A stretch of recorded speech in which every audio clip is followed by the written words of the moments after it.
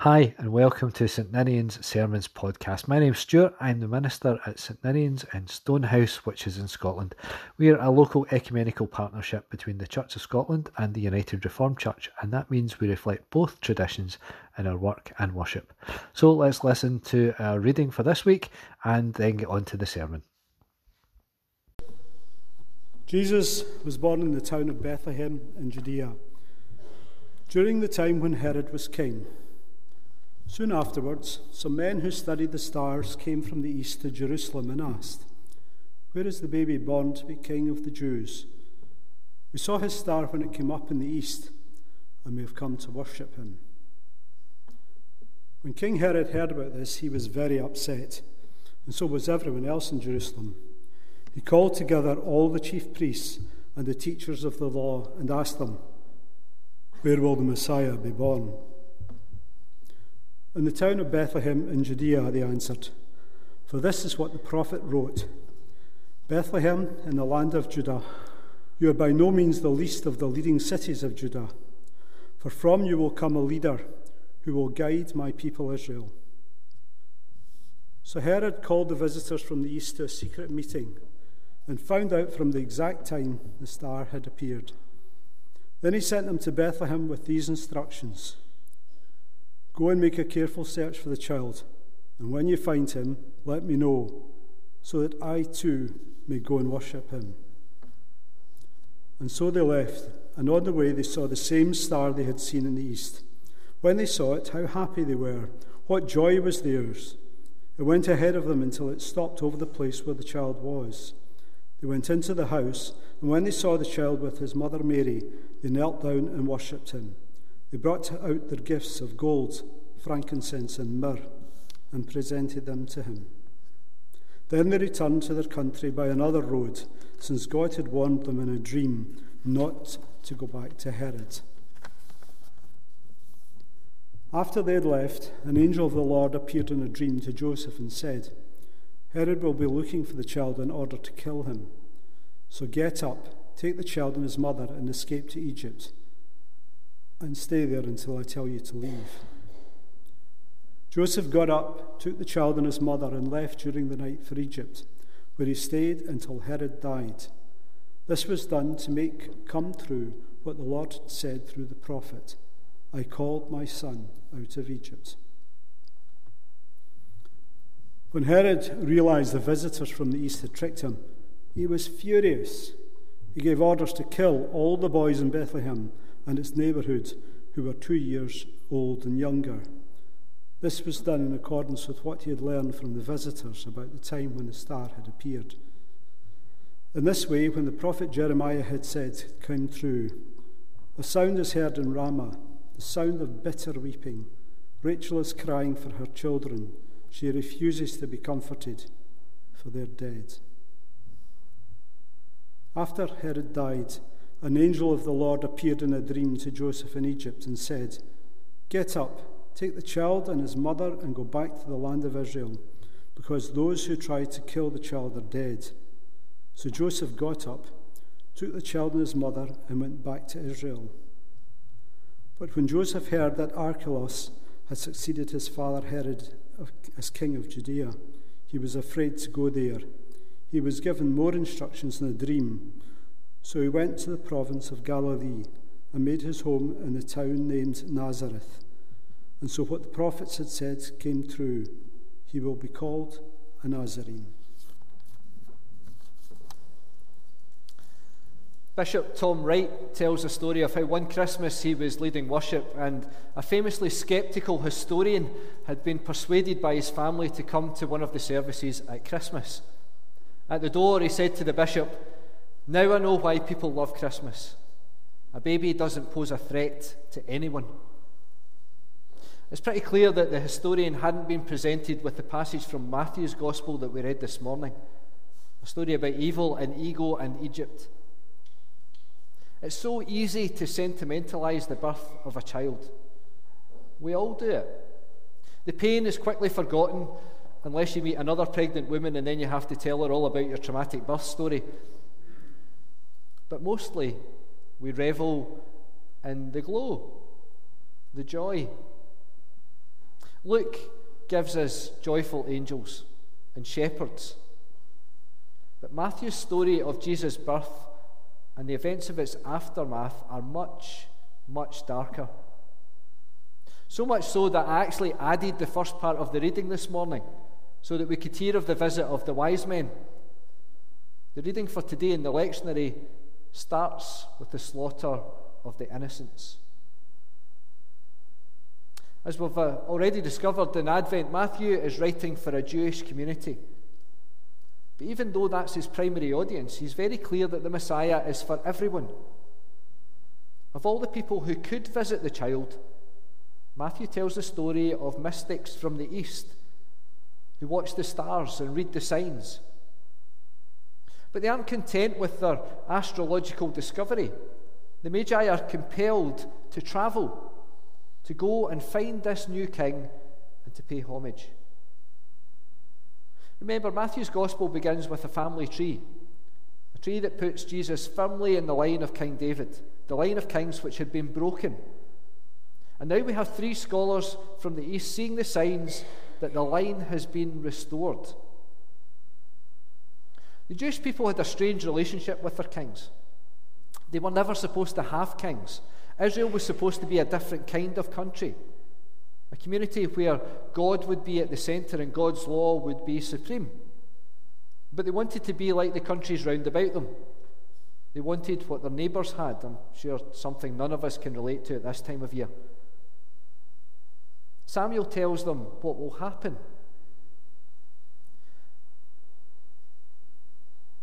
There will be the ways of the king who will reign over you.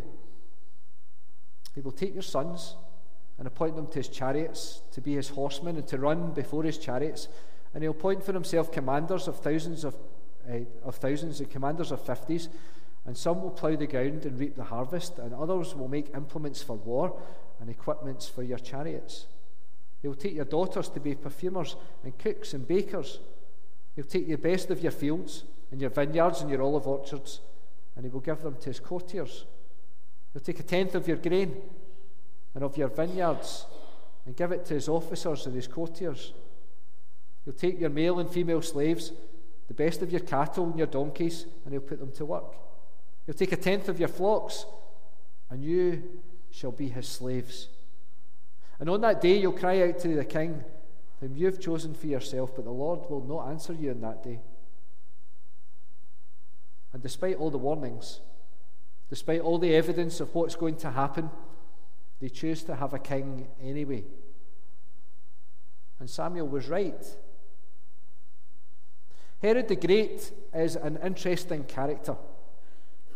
He's a consummate politician who manages to improve the lives of many of his subjects through some impressive civil engineering projects and some really canny deals with the Romans. It's Herod who renovates the temple, the wall of which still stands. It's Herod who builds the great port city of Caesarea Maritima and constructs the city of Herodium. It's Herod who builds the amazing fortress and palace on the mountain at Masada. Herod builds up the economy of Judea. He brought trade and prosperity to some, and he brought crushing, back-breaking poverty to others. And like all successful rulers, particularly of his time, Herod was absolutely ruthless. But then to be a king, you had to be, or you wouldn't be king for very long. The wise men make a fatal mistake in their searching, a mistake we would probably all make. They assume that the king of the Jews lives in a palace in the capital city, and so they end up in front of Herod the Great in Jerusalem. And their mistake exposes the fragility of God's plan. Incarnation's a brilliant idea, but choosing to be born in the care of a young woman and a carpenter might mean a lot of love for a baby, but it doesn't mean an awful lot of defence, especially against the power of a king. So the Magi bring their gifts of gold and frankincense and myrrh, gifts for a king. But the gifts also provide a means of escape. Joseph's heard from an angel before. His second message is short and sweet: run. So the Messiah runs away from the promised land into Egypt.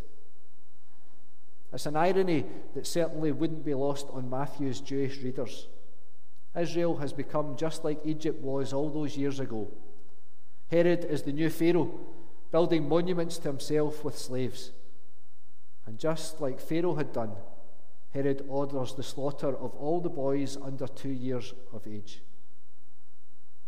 Christmas, it turns out, is a dangerous business with what we might now euphemistically term collateral damage. We all think of angels singing peace on earth. We imagine shepherds hurrying to Bethlehem. We romanticize the notion of the stable complete with a little donkey that doesn't exist and all sorts of animals keeping the baby warm. In our mind's eye, we see a blissful mother bursting with pride and a father standing watch over his new child.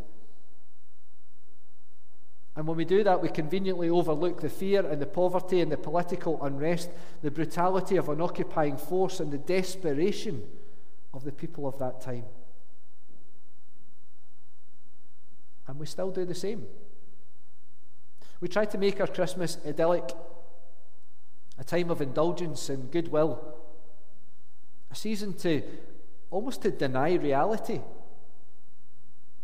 be it the harsh reality of today or that first Christmas world. And even when we're confronted by the inescapable inhumanity,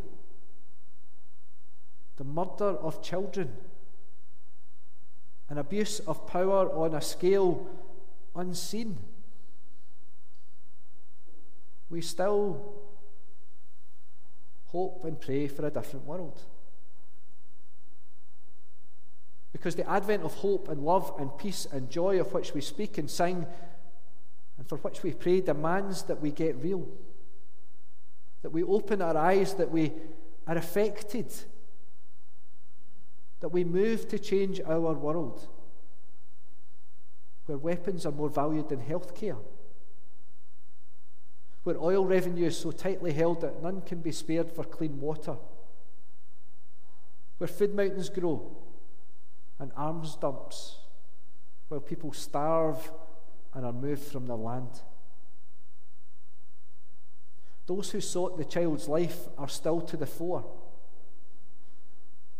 and we've become accomplices, unwitting or not. And so at Christmas we retreat back into Luke's cosy stable scene, where everything's okay, and we don't have to worry for the safety of the baby, even though Luke's backdrop is still the occupation of the mighty Roman Empire. It's Matthew who confronts us with perhaps more reality than we can handle.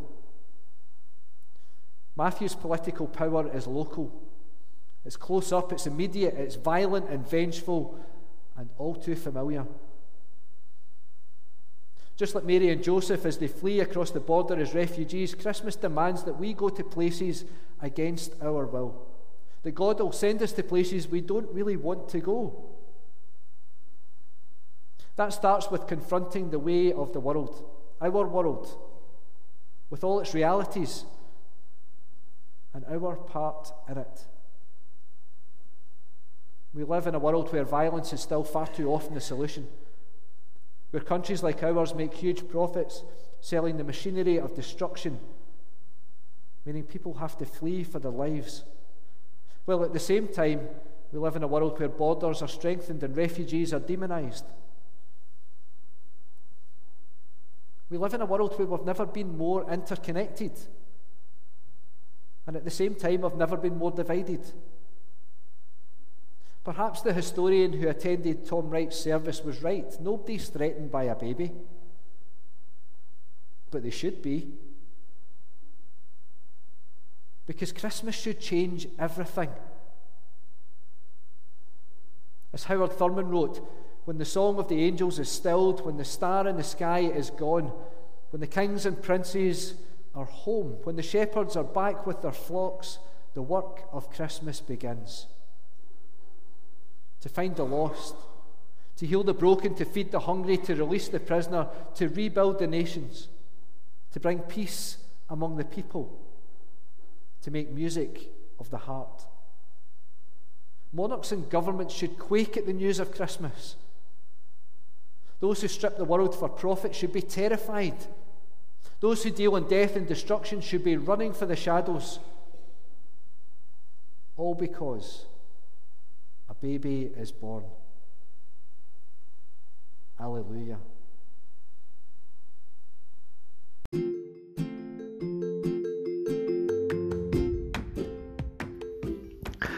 Thanks for listening. If you have any comments, questions or thoughts about this week's sermon, then please do get in touch. We create this podcast at anchor.fm, where you can leave us a voice message. You can also find us on Facebook, Twitter and Instagram. We post the audio of the whole service each week on our website. There are details of all of this in the show notes. If you're in the neighbourhood and want to join us in person, we meet for worship every Sunday at 11 a.m. We'd love to see you.